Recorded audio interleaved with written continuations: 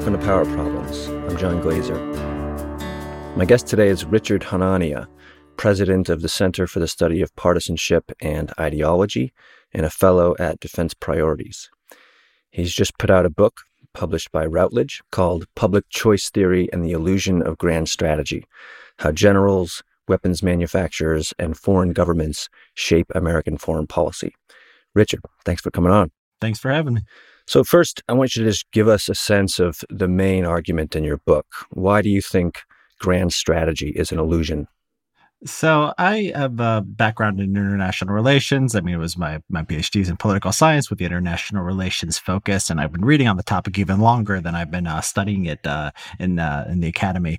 And I just always, since my first international relations class up until now, I've always felt very uncomfortable with the way that we talk about it. Because I'm also a political scientist, so I know a bit about American politics. I do reading in economics and other fields, and it just seems like the way we talk about international relations is just so inconsistent with how we think about government policy more generally. So we say, the U.S. has a grand strategy, right? It seeks to achieve primacy. It seeks to, defend the rules-based international order. What have you? And people debate and whether people like American foreign policy or they don't like American foreign policy. They always assume that there's a strategy. There's something that unites different parts of American foreign policy. So I guess I have to probably define grand strategy. And the most common way people define it is basically it's your military, your diplomatic, and your economic ends working towards the same goal, right? And this sort of makes sense in like World War II or something, right? The diplomacy, the military strategy, and the economics, they were all pretty much in accord with beating Germany and Japan. So in certain contexts, it does make sense. Now, when we think about other aspects of American American policy more generally, we don't think in these terms. Nobody would say, "What's our grand strategy for healthcare?" Everyone understands that the healthcare system was built through, a series of compromises and a series of incremental steps that people, based on decisions that politicians made at a particular point. Same thing with immigration. I talk about immigration policy, the unintended consequences. Basically, nobody thought we'd get the immigration policy we have today, but we passed a law in the 1960s, and we've updated it a bit. But basically, that's our immigration policy. There was no grand strategy here. And I think that the closer you look at foreign policy, it's if it is special, it's even less planned and less rational than other areas of policy. We usually think there's more of a grand strategy, and I think people base that on the idea that there's a president and there's sort of at least the executive branch has a lot of control. But if you look at the specifics of American foreign policy, it looks more like domestic policy. It looks more like improvisation. It looks more like concentrated interest, defending what they have and trying to gain more advantage, whether in the terms of budgets, whether in terms of financially. And so that's what the book is about. The book, it's got an academic chapter where I go into the international relations literature, and I say, why, it's not like every international relations scholar has sort of like a cartoonish, very simplified version of foreign policy, but I do argue that it sort of undergirds the entire field. That basically to justify international relations as a field, you need the unified actor model. Without it, it's just like any other area of politics. It's just political economy or political science. And so I discuss the academic literature. I say where I basically differ with it theoretically, and then the book goes basically different important aspects of American foreign policy, like how we've responded to rising powers, the sanctions regime, the war on terror, and other things here and there. So that's the outline of the book. You write that both primacy and liberal internationalism, which are two grand strategies that the United States has been variously described as pursuing, are labels put on a collection of policies that are not primarily motivated by geopolitical goals. Explain that a little bit. Yeah. So, I mean, do you have to ask, they say we have these grand strategies. Do they make that sense on their own terms? Now, you can build a story. Anything government does, you can go back and say, well, it was a strategy to do this or that. So basically, but you have to ask if it's really a strategy. I mean, are there like holes in this theory? If someone's strategy is to, get to the store and they're not driving to the store, they're going in a completely different directions, you'd say, that doesn't make sense. That's probably not what their strategy is, even if they say so. So you take these two that I think are most commonly seen as the main American grand strategy, and I don't think either one of them makes sense. So the idea that the U.S. Upholds the rules-based international order. I mean, I'm surprised that people can say this. I mean, the U.S. the basically the entire basis of international law, like the reason there was an international law, why it was created centuries ago, was to deal with the problem of interstate aggression. The idea that countries do not invade one another. Yeah, other things today like human rights and all that. I mean, that is a very, very late innovation, very controversial. Whether things like responsibility to protect are even part of international law, or whether they're just subversions of it. So if you take don't invade other countries, and the U.S. says this too. The U.S. doesn't say we're okay with invading other countries, right? When other countries threaten to invade others or do invade others, we denounce it as much as possible and put sanctions on the country and so on.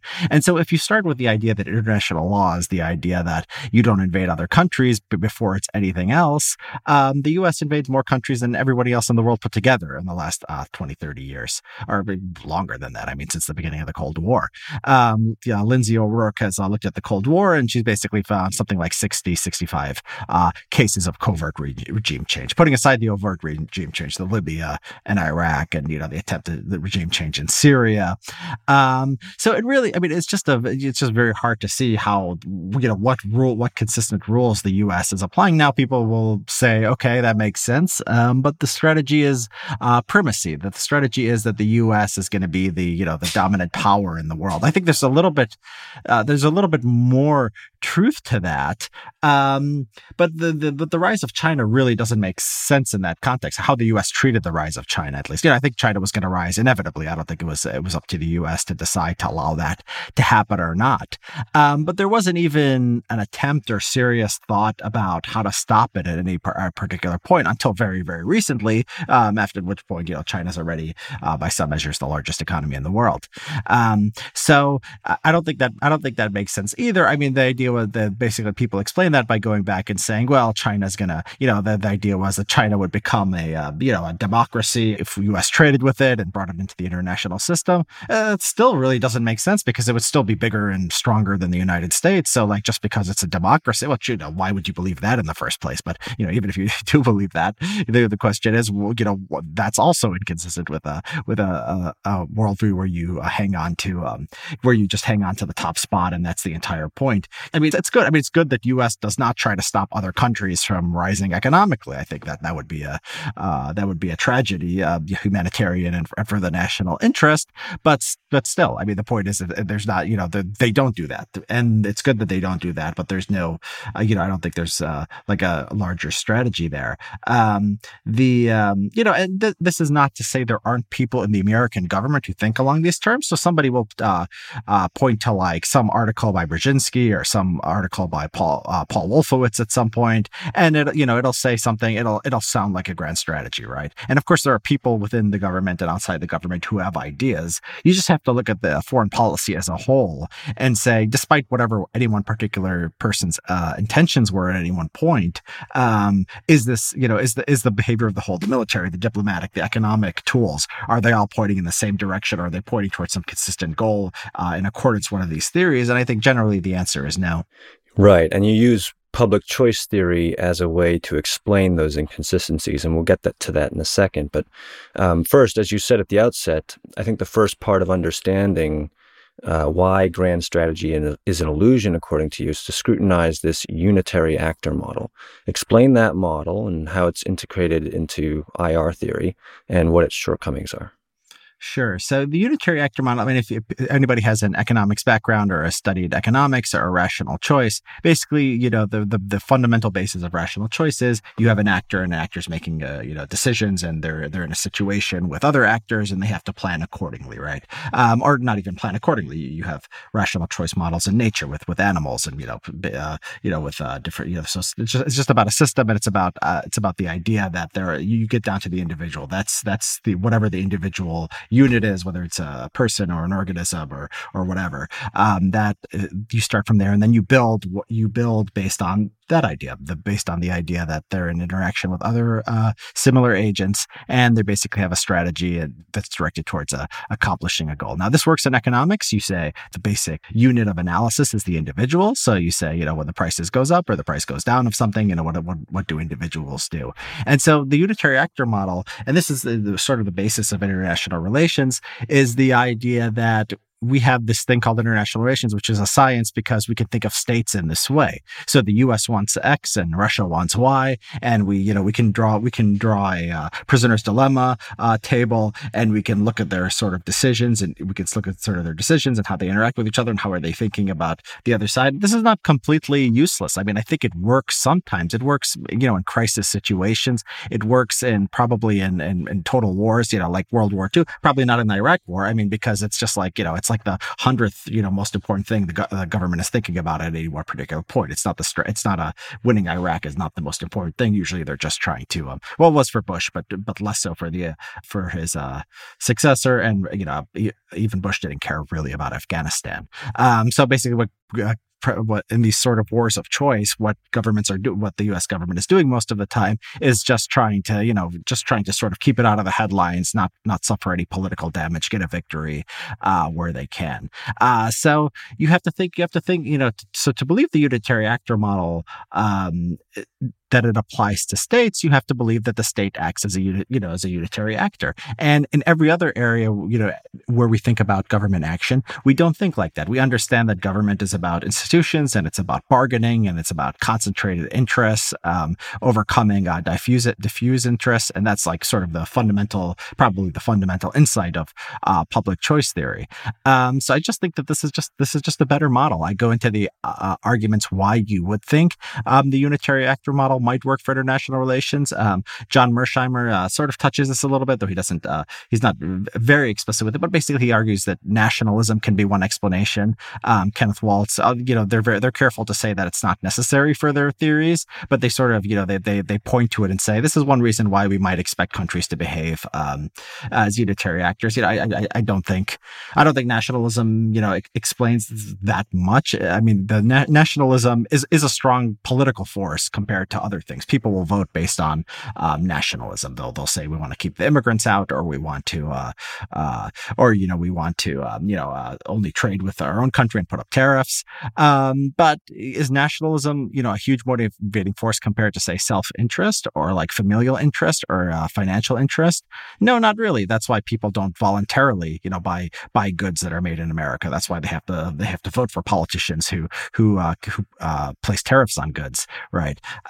So yeah, I think that nationalism is a thing, and it is a motivator of human behavior to a certain extent. I don't think it's enough to overcome self-interest. And if you have a model of self-interested actors, then the unitary actor model at the level of states doesn't make sense because the bureaucracy's in it for himself, the president's in it for himself, the voters are in it for themselves, probably rationally irrational.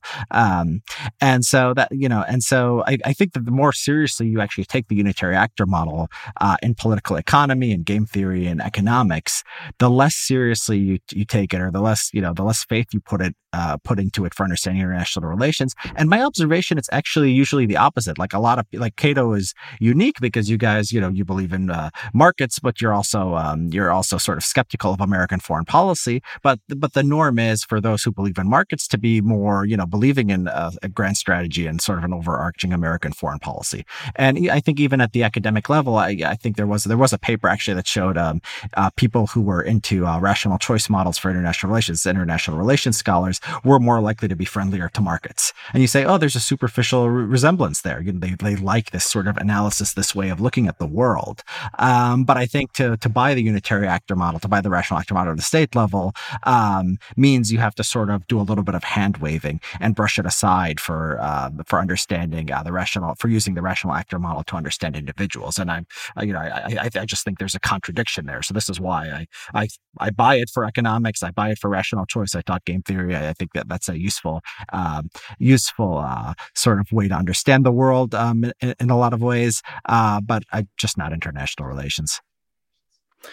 When people study Congress, it's not uncommon to use the public choice perspective. Right. And some might say, well, the executive branch is a kind of real-life version of this, even though it doesn't come down to one person. It's not that simple. People argue that you can use the unitary actor model with respect to the executive branch and thus foreign policy / grand strategy. Explain why the executive branch itself doesn't count as a unitary actor. Yeah, this is sort of a clever way to get around the problem that I just highlighted. Dustin Tingley, who's a professor at Harvard, gets around this. And the idea is that basically, okay, the president, he's an individual, right? He's head of the executive branch. The executive branch works more, in a unified way than, say, Congress does. And the president, his interest is to have good policy and to get reelected and so on. So he's going to act like a rational actor in foreign policy. I think that there's a few things here that I think we should think about. First of all, the president changes, right? So if you say if there's a grand strategy with every administration, is it really a grand strategy? Maybe, but you'd have to define it in a very, very short term. So Bush comes in, he has a freedom agenda. Obama, has his sort of liberal internationalist beliefs, so has some continuation with that, but nothing sort of like what the Bush administration was doing overseas, and Trump is something different completely. The other thing is the president is actually constrained quite a bit. He can use force, and Tingley and his co-author, they admit this. Milner, they admit this because they say basically this is their explanation for why American foreign policy is so militarized, in that the president has control over the military and can just bomb or even invade a country just basically at will. But he can't change economic policy at the drop of a hat, right? He can in some ways. He has some discretion on some things, but to a large extent he doesn't. He has more control over the military than other things. So the definition of grand strategy, if we go back to unified military, diplomatic, and economic efforts to achieve the same goals, then just to define it as sort of control over the military, it takes out a lot. And so when you look at it from the broader picture, I think that the fact that the president is constrained, I think we saw that during the Trump administration, where Trump, every time he had some instincts that were against that were sort of skeptical of American foreign policy commitments. I mean, putting aside the resistance within his own administration, resistance within the bureaucracy, which was particularly strong, Congress would push back when he wanted to pull out of Syria. Whenever he would say something about NATO, Congress would take votes, and it never got to the point where they had to overrule him, because they would have these votes that were almost unanimous in the Senate and the House, and they would say, we affirm, the commitment to NATO, we affirm the U.S. mission in Syria, and then he didn't even really try to do a lot of the things that he wanted to do. So yeah, I think it's a clever way to try to salvage something from the rational choice model, but I don't think it goes far enough to salvage what people actually mean when they talk about grand strategy. Okay, so your basic argument is that grand strategy, which is this idea of a long-term strategy that will guide a country's foreign policy, which is a narrower concept, throughout various administrations. And you're saying that there are inconsistencies in the way the strategy is implemented, and a better explanation for this, for what the driving forces behind U.S. foreign policy are, is a set of concentrated interests that work hard to influence U.S. foreign policy. So instead of the grand strategy, it's really these interests. And you point to the defense industry, the national security establishment, and foreign governments. Talk about how these three groups influence our foreign policy. Yeah. So yeah, I mean, fundamental, insight from public choice. I mean, maybe the most important insight, I don't know if there's a better insight from there, but basically if you have concentrated interests on one side and diffuse interests on the other, the concentrated interests usually win, because, they have a incentive to act on their preferences. So if there's a tariff or something, it's going to help some industry. And if you're going to have free trade, it's going to help, basically the entire country, everyone who is a consumer. Even if the consumers get more in in the aggregate, the concentrated interests are going to have a better chance of influencing policy. They're just going to have the motivation to organize whatever the avenues for influencing policy happen to be. And so in the U.S. forward policy, the big one is defense contractors. I mean, the biggest contractors are from our military contractors. Some of these businesses they depend almost exclusively on their entire revenue from the government. So companies like Raytheon and Lockheed Martin, and a lot of smaller countries, smaller companies that are similar, just completely depend on government. Their entire existence depends on a large military budget, and they figured out what to do. I mean, not just donating to presidential campaigns or donating to congressional campaigns. Political scientists have written about how basically they spread out the factories that make these weapon systems to be in as many places as possible to build broad support. But I think the big thing is they basically hire the executive branch upon retirement. So there was just an amazing Boston Globe report that showed basically all or almost all of 3- and 4-star generals that are retiring in the last decade and a half are going to work for some kind of industry or defense contractor. And so these people also, I mean, they fund think tanks, they fund intellectual movements. A lot of one story that's amazing is a project for a new American century. People just see it as sort of this ideological movement that just came out of somewhere, and people believed something and they wanted to do something. I mean, it was so intertwined with Lockheed Martin. I mean, I think one of their former executives was actually instrumental in founding it, and that sort of goes under the radar. It's not as easy to see as campaign distributions. A lot of the people sometimes will talk about ideas, and ideas are important, but ideas are the ideas that get funded tend to be the ones that are consistent with the beliefs and the preferences of concentrated interests. And then so this is one concentrated interest. You have the defense contractors. You have the bureaucracy itself, and bureaucracies just naturally want bigger budgets. They want more power. The military budget's is always basically going up.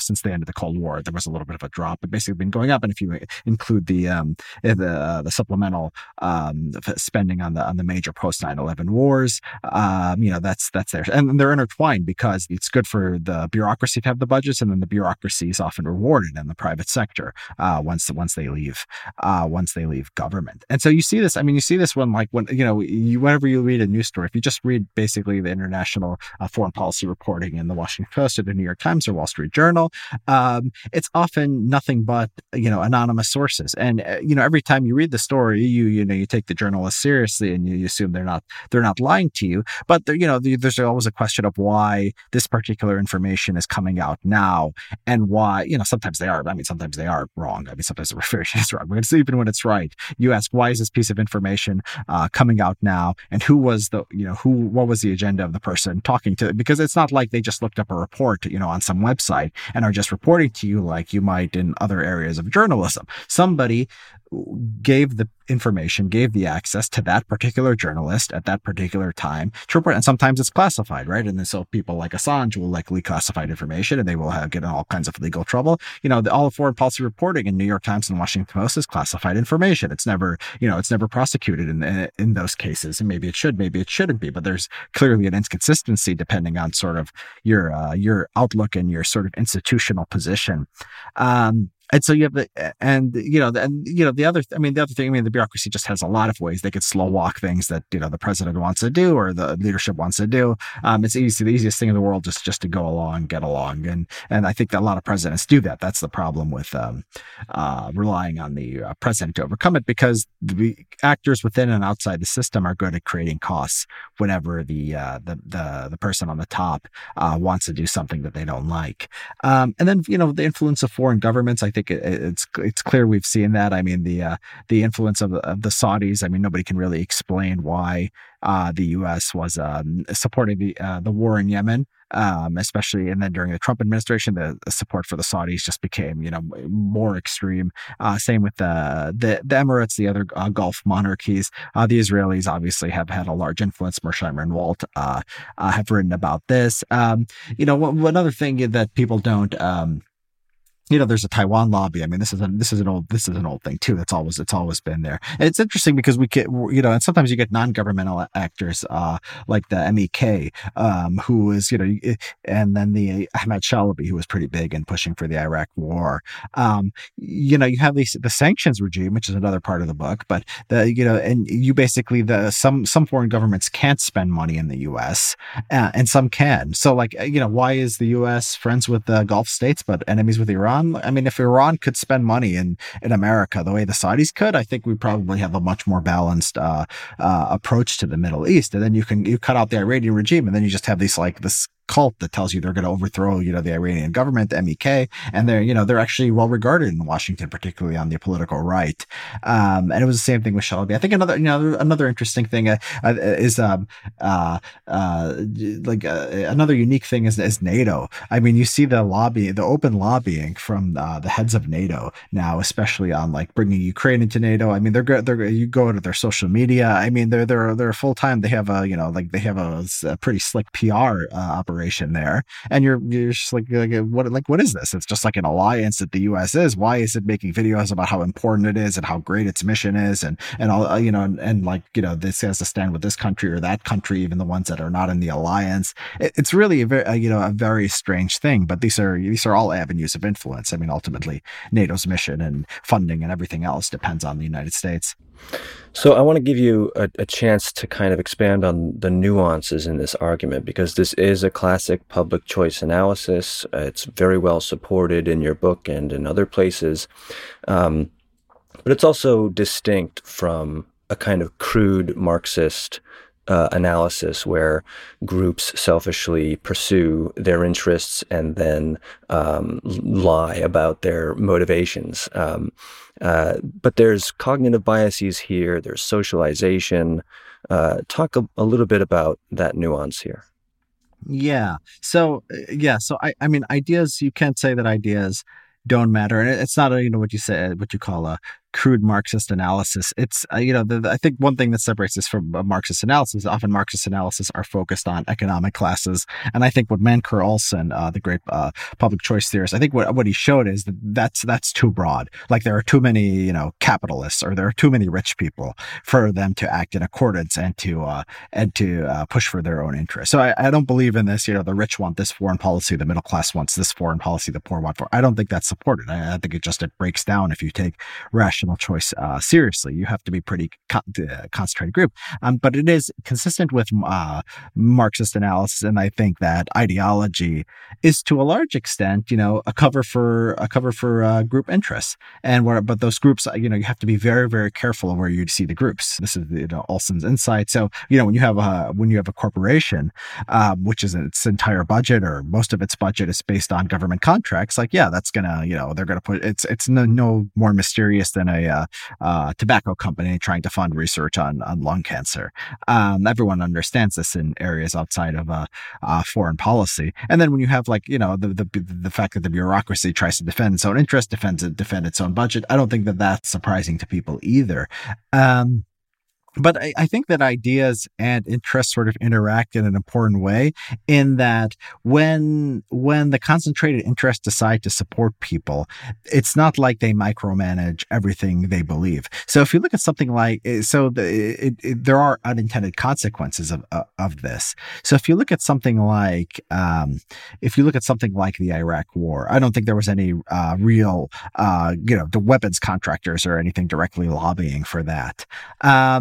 What the weapons contractors did do is they supported people like PNAC. They basically created an ecosystem in which certain voices, people, the Wolfowitzes of the world and the Feiths and the Boltons of the world, that these people had a lot of influence. And they had influence because they were good. They were good for the military-industrial complex. They were good for these corporations. They were good for the security state. And then 9/11 happens, and those people are there. And those people aren't just puppets, of the defense contractors or anybody else. Those people have ideas about the way the world works. And the fact that it's those people who are, in positions of power rather than somebody who's anti-war or anti-interventionist, that takes us into Iraq. So a lot of things are like this. I think the sanctions regime is sort of like this. I think businesses tend not to like sanctions, but when usually, I mean, some some groups can benefit from them, but broadly, there's not tons of lobbying. I don't think that that's what's mostly behind it. But I think that a lot of interests do like war and a militarized foreign policy. And the people who like war and militarized foreign policy tend to be more in favor of sanctions. So it's sort of a byproduct of which people get ahead in Washington. So a lot of things are like this, and it's not like the ideas don't matter. But there's you always have to think that there are a lot of people with a lot of different ideas. There are people who are interventionists, there are people who are socialists, there are people who are anti-war. Why are these people? Why is it the same people always on MSNBC, always filling up presidential administrations, getting jobs at Heritage Hudson? It's not like they're the only people with ideas. You have ideas, I have ideas, Cato has ideas. People with anti-interventionists have a lot of people with good ideas and qualifications. The question is why certain people with ideas get places and certain people don't. And I think the public choice model can explain that. You point to U.S. economic policies towards the USSR as an example of how economic policies often contradict strategy. Can you talk a little bit about that history?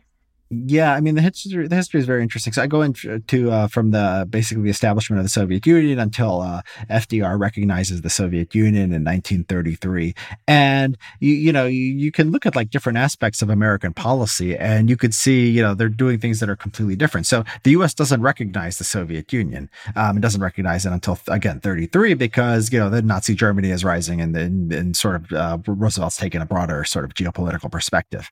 But at the start, the U.S. is horrified by Bolshevism. I mean, the people in the Wilson administration and his successors, they think that this is basically the end of the world, and so they don't establish any they don't establish diplomatic context. At the same time, American capitalists are basically building the Soviet Union. I mean, they're basically going over there. They're getting these giant government contractors. I have figures in the book.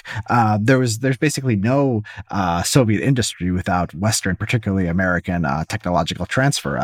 The history of this period is fascinating. There's those commentators who say Henry Ford is seen as as important as Lenin in the Soviet Union because they're promoting Ford and he's doing contracts with them. And so there's this is a fascinating sort of forgotten part of our history. And so what's going on here, where the U.S. government hates the Soviet Union and is frightened of it potentially becoming a power on the world stage, but American business is basically helping to build the Soviet Union. It's similar, it's similar to the China thing, although the China thing, the U.S. government by that point had a little bit more of a sort of a norm of interfering in markets. Part of it was just there was just like a norm of just not doing anything, like letting business letting people transact whatever business they wanted abroad.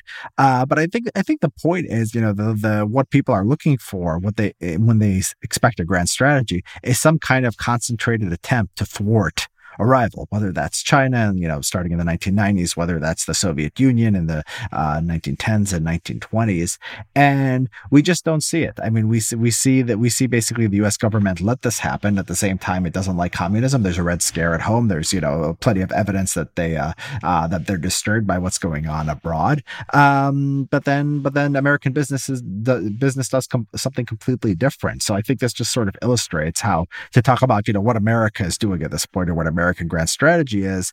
It's hard to do because there's different factions in America doing different things in accordance with their beliefs and interests. I want to zero in on how we actually became militarily involved in Afghanistan to begin with. Most people think the story is simply, they attacked us or harbored people that attacked us and then we invaded in response. And you tease out a story in the book that's that gets to some of the specifics and is clarifying. Especially, I want to use this as an opening to talk about U.S. foreign policy in the Middle East generally post 9/11. But talk a little bit about those initial weeks and months with Afghanistan. Yeah, sure. So the idea that people have in their head is basically the U.S. was attacked on 9/11, and then bin Laden was hanging out in Afghanistan, and the Taliban wouldn't give him up, and we had to go there, and we had to fight them. But if you look back at the history of the time, and I mean, the political, you and I are old enough to remember the political environment at the time. A lot of, your listeners might not be at this point. But it was basically, I mean, it was, imagine a president with a 90% approval rating with everyone focused on politics. I mean, it was a really just a different time. And nobody was questioning much of what Bush was doing. I mean, it had worn off a little bit by the time of the invasion of Iraq, but he sort of used that sort of, the approval rating starts out at 90 after 9/11. It starts going down. It's still, he's still riding high, though not as much at the time of Iraq. And, Iraq doesn't happen without sort of the trust and the support that people put in the government after 9/11. So like the days and the weeks after 9/11, it's much more extreme than March 2003, the invasion of Iraq. And Bush gets up there and like in the day of 9/11 or the day after, he gets up there and he says basically this is going to be a long war. Basically says this is going to be a generational struggle. And you wonder, why would you think that? The day of the attack or the day after, the people who did it are dead. Maybe you just go capture the people. There's no necessary reason why it has to be a grand struggle. And the U.S. doesn't make any attempt to negotiate with the Taliban to get bin Laden. I mean, it says it does, but basically just hands them an ultimatum that would, it's one of those ultimatums where they would have to be, they would just basically have to humiliate themselves to accept it. I mean, it just basically says, you give them over, and they say, give us evidence, and they'll say, we don't need to do that.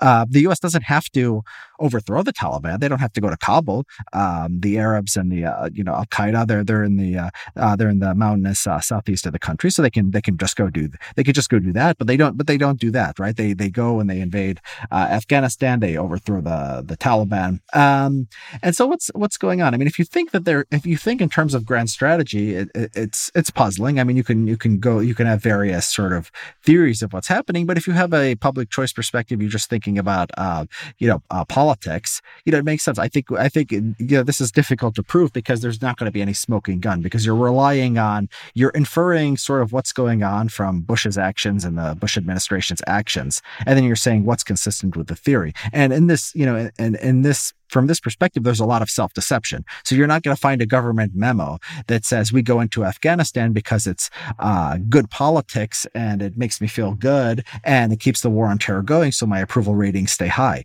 But I basically think that that's what happened. So you have this the Republicans have always been historically, I don't know how much it still holds today, but when people are thinking about foreign policy, political scientists have said Republicans own that, so it's good for Republicans. So keeping the war on terror, sort of the siege mentality on the front pages is a good idea. So you need a war for that. I mean, it's sort of anticlimactic. If the Taliban just extradites bin Laden and his, henchmen, and then you go back to talking about what a gas price is or whatever, I mean, you've really let a political opportunities sort of slide there. So you need the Afghanistan war. I think what happened with Iraq, I think Afghanistan was just too easy. I mean, it looked like there was nothing to do in Afghanistan anymore. There were people within the Bush administration, like Wolfowitz and Feith, who are pushing Iraq, just the days after the attack. Bush eventually goes along with them, and the question is, why does he? And you have to, you never get an answer. He never you can read his memoirs. You can look at what have been written memoirs by other people with the investigative journalism, and you never get the idea that this is a very introspective man who sat down one day and said, is this the right thing to do for the country? What you get the impression of is somebody who was caught up in the moment, who had these people sort of whispering in his ear. And I think if you understand Bush, and you understand politicians more generally, but I think Bush in particular, as people with good political instincts, but not necessarily the best instincts for, say, making wise foreign policy or building democracy abroad or any of the things they say that they're doing, then it sort of makes sense. I think there was a sort of drive to keep the war on terror going. I think that they thought this was good politics. It may have been. I mean, the Iraq ended up being a disaster, but by the time of the November 2004 election, I think arguably, even though Iraq didn't look good at the time, keeping the terrorism issue front and center arguably helped Bush. In 2002, it was a historical rarity, one of the few times in modern, I think maybe 2 or 3 times where the president's party didn't lose seats in the midterm. The Republicans actually gained in 2002. So keeping the war on terror on the front page, and this was in the run-up to Iraq, so people get the timeline. You have the election in November 2002. All throughout 2002, people basically know we're going to go into Iraq. It's basically understood, and that's the debate. You have this culture war, Dixie Chicks, and Freedom Fries, and all this stuff, and this is the focus of the American culture. And in the midst of that, Bush does something historically almost unprecedented. He increases his majorities in Congress, right? So by 2004, arguably the Iraq War is no longer a benefit, but it's at least the run up to the war is a benefit in 2002. And so the war on terror, it's an interesting case because this is what they thought most about. Most of the time the president is not thinking about whether to sanction Cuba or, even like, what to do about China's relationship with its neighbors. But Iraq and Afghanistan took more time and attention away from people in higher levels of American government than any other foreign policy issue in the last, since the end of the Cold War. And there's no evidence of grand strategy there. And if there's no evidence of grand strategy there, we should be skeptical of finding it anywhere. I think that one of the most interesting, maybe the most interesting part about all this is that Bush, 1 month after they overthrow Saddam, still doesn't know what he's going to do with Iraq. This is everybody's recollection.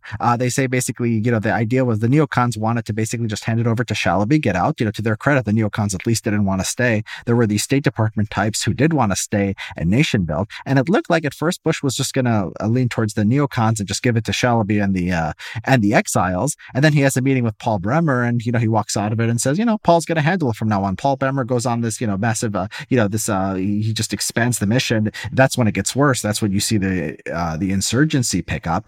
And by all indications, a month after the this decision is just made sort of on the fly, and it's made after the invasion. It's not made beforehand. Other people in the government were trying to push their view. They had different inclinations or trying to steer the government in a certain direction, but the decision wasn't actually made by all indications again until a month after the invasion. If that doesn't tell you that there's no grand strategy here, I don't know what will, unless somebody can find evidence that there was, that it's not what it looks like, which is what it looks like from the outside looking in and from the memoirs of people on all sides of it. You could look at Doug Feit's memoirs, you could look at who didn't like this decision, who didn't like the nation building, or you could look at Paul Bremer, who's going back and justifying it, Zalmay Khalilzad, who was involved with setting up the interim Iraqi government. All these people basically agree on what happened, and the reporting from people like Bob Woodward and Draper, they don't contradict it in any way. They're consistent with that story too. So given that, I think it's just probably the strongest piece of evidence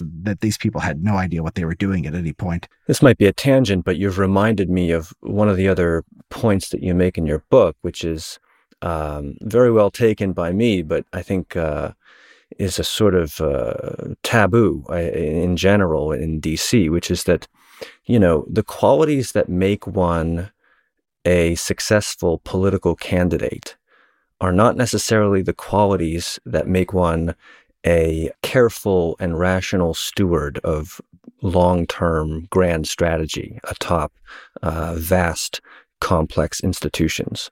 And yet there's this kind of presumption that whatever rigmarole we put political candidates through is sufficient testing for what they'll then be responsible for. Talk a little bit about that.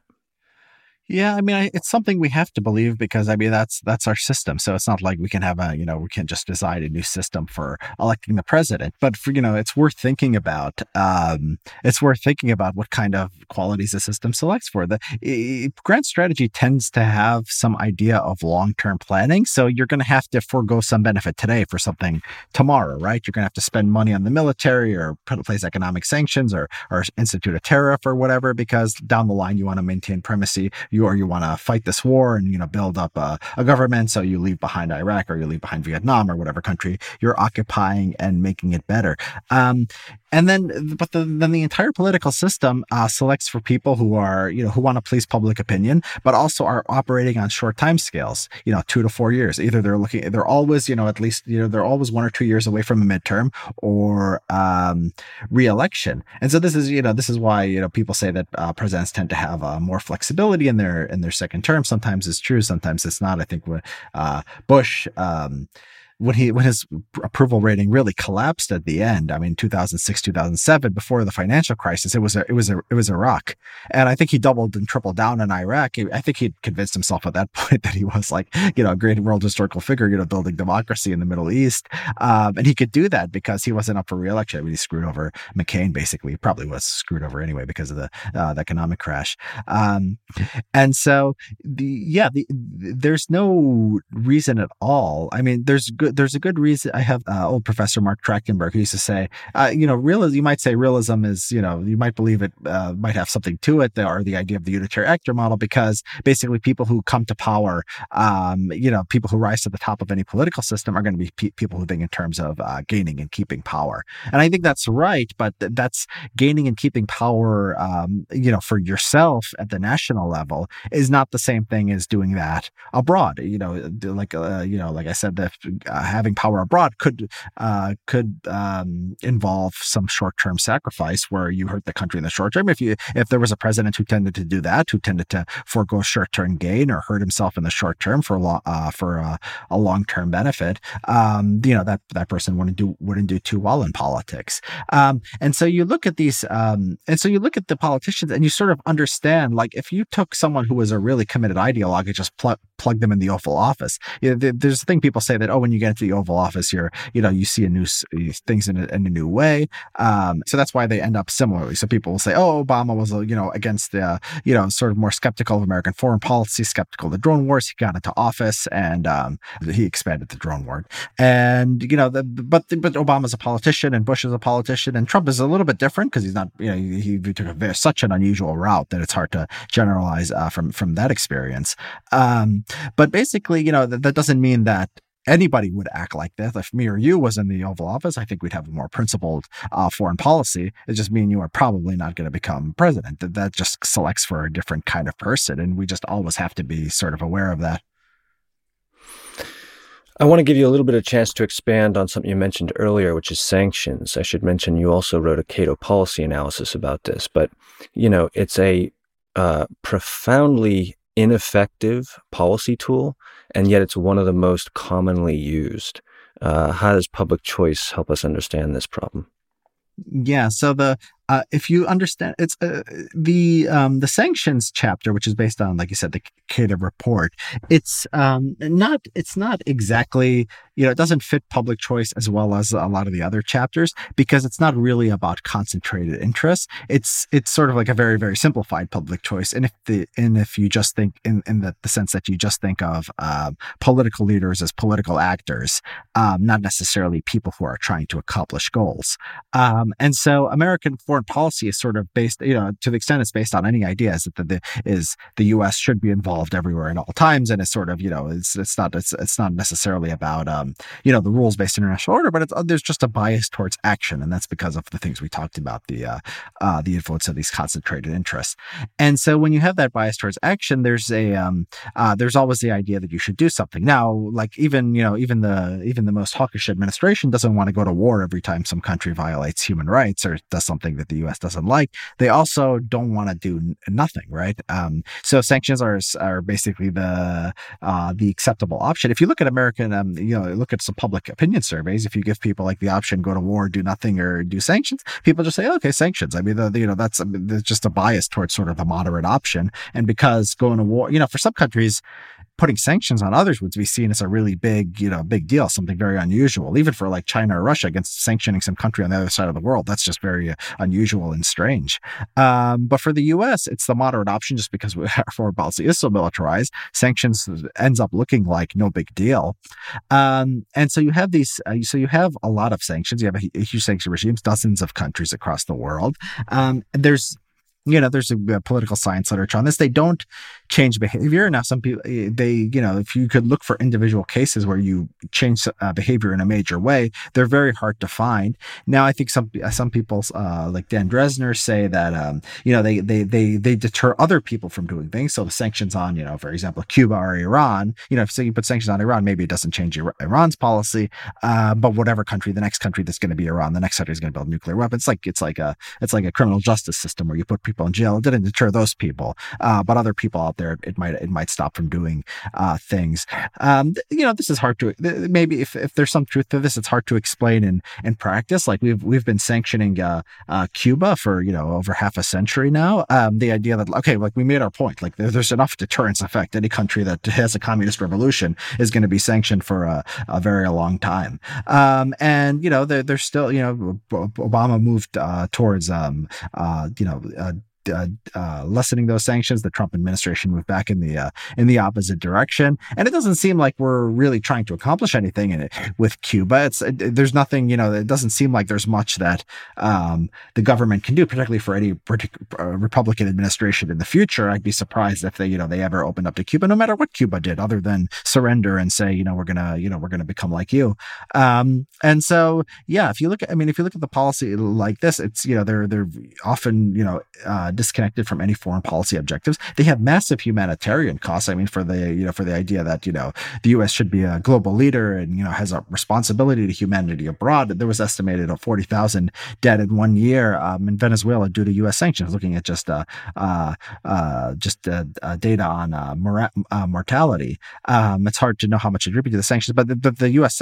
How much to attribute to the economic policies of the Venezuelan regime. But there was a big drop off after the U.S. Economic war in the last few years. So unquestionably, that had a big effect, as incompetent as the Venezuelan government has been for a while now. And so, if you understand sanctions in this way, so this framework of public choice, just understanding politics as driving American foreign policy, a lot about the sanctions regime makes sense. If you try to look for grand strategy, you're just going to be consistently puzzled in every case. And so that's the case for the public choice understanding of policy being better. A lot of your argument makes it seem like most of the discourse in U.S. foreign policy is just post hoc rationalizations that are, for the most part, genuinely believed in by the elite classes having the discourse, but they're basically unaware of how the incentives that they face in their particular situation influence the policies and objectives that they pursue. Is that right?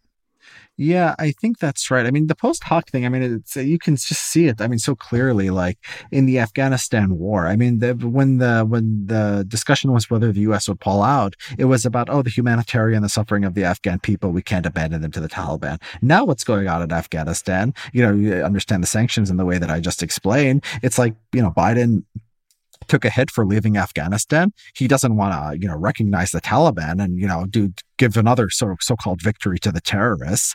So the U.S. has basically frozen their money and cut them off from the economic system. And the people who were, complaining about, I shouldn't say none of the people. The people who are the reporters who are reporting on Afghanistan, they're still keeping their eye on it. And there'd be some good reporting in the Washington Post and elsewhere about, the effects of U.S. policy. But basically, the people who were, State Department, a lot of people who are State Department officials, who were generals, who were talking about the Afghan people, those people are gone now. And now you're seeing a massive humanitarian catastrophe. According to aid groups, tens of millions of people are facing starvation. This was a country completely propped up by American aid, and then we just froze all of it. And then we stopped the Taliban from interacting with other people abroad. So it's really just a crazy thing to do.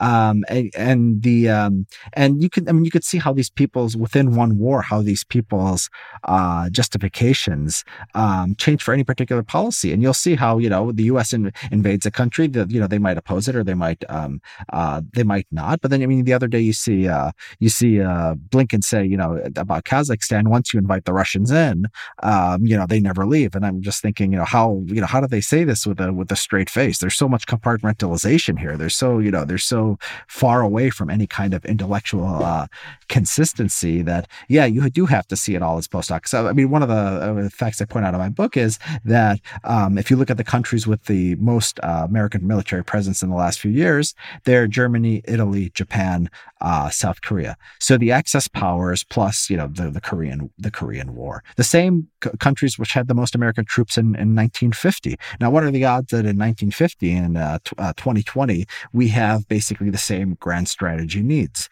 I think the odds of that are very, very small. What the better explanation is basically that the government almost never shrinks. I mean, once government starts doing something, it tends to keep doing it unless something unusual happens. And so we went to these countries, and we've been basically making up reasons to stay ever since. We didn't leave Japan when we were supposedly optimistic about China becoming a democracy in the 1990s, and now of course we can't leave Japan today because China is too strong, and the Soviet Union collapsed, and we couldn't leave Germany then. Now we can't leave Germany now. I mean, Italy, nobody even bothers to explain. I mean, we just forgot that we have a lot of troops there. So yeah, none of it is. Inertia is another important part of the understanding, because basically it's easier to keep something going than to change. I mean, public opinion has a very strong bias towards the status quo, just the way people think about these things. So if you're the military industrial complex, if you're the weapons manufacturers, or if you're the Pentagon, you're gonna try to sell people on continuing to do what you're doing rather than to do new things. You're not going to say, we want to take out the troops out of Italy and send them to Morocco, because it's you're going with the grain if you just advocate for maintaining the status quo. And I think that's what we've been doing for a very long time. And, it'll be an interesting question whether in 30, 40 years, our troop presence is mostly still Germany, Japan, Italy and South Korea, and we'll have new explanations as to why. Right. So in other words, just like in other areas of government, when you create a constituency or a bureaucracy with an interest in maintaining that policy, it tends not to change. At the end of the book, you reflect on the low probability that simply engaging more actively in the marketplace of ideas will fix these problems, change foreign policy, conjure a more consistent grand strategy. So what do you think is required in terms of reforms that could undo or at least mitigate some of the influence of these concentrated interests? Yeah. So this is the last chapter, and the marketplace of ideas is important. I just don't think it's anywhere near sufficient. And maybe if you're an anti-war activist, it might not even be the first place you'd start. So I have some smaller ideas, which is like maybe have some lobbying and disclosure requirements. You could do that. I don't know how much that would do, actually. I think the money will find a way to get to the people who they need to influence in some way or the other. And so I think that the real change here can come from the top. So I think that the status quo bias and inertia that we just talked about, that can work in favor of anti-war types or intervention types. Like the U.S. pulls out of Afghanistan, the people who want to be in Afghanistan, no, we're not going back. We're not going back no matter what happens. And all it took was a president to be there to say we're going to pull out. And I think it's the same thing, if the occupation of Germany ended or the occupation of Japan ended, I think that it would be, that would just be very, very tough to undo. Same thing with sanctions, same things with all kinds of things. And so you have to, I think that you should probably pay more attention to presidential politics than the marketplace of ideas or congressional politics. Congressional politics is probably more hopeless because there's so many the power is limited, and the power of any particular individual to change, and particularly change the status quo, is almost nil. And so I think that if you had, say, somebody like Trump, who was a little more focused and a little bit more consistent in his preferences about what American foreign policy should be doing, he would have to say, he wouldn't be able to go as far as he wanted because Congress would push back. But partisanship is very strong, and I think if a president was consistent in his messaging and really wanted to change American foreign policy, he could. So if you would ask me what is the way we have a significantly less of a footprint overseas, say 20 or 30 or 40 years from now, I'd say it would have to be that route. It would have to be somebody getting elected on maybe under unusual circumstances, somebody like Trump who has different level of competence and focus, or just somebody who's an ideological libertarian or ideological socialist or whatever, and then just changing things, and then that becomes the new status quo. I think that's probably politics matter to the extent that my book is about concentrated interests are going to do what they do. The answer is sort of the opposite of that, and that there's going to have to be somebody with the ideology and sort of the political commitments to change things. Richard Hanania, thanks for taking the time to talk today. Thanks, John. It's been a pleasure.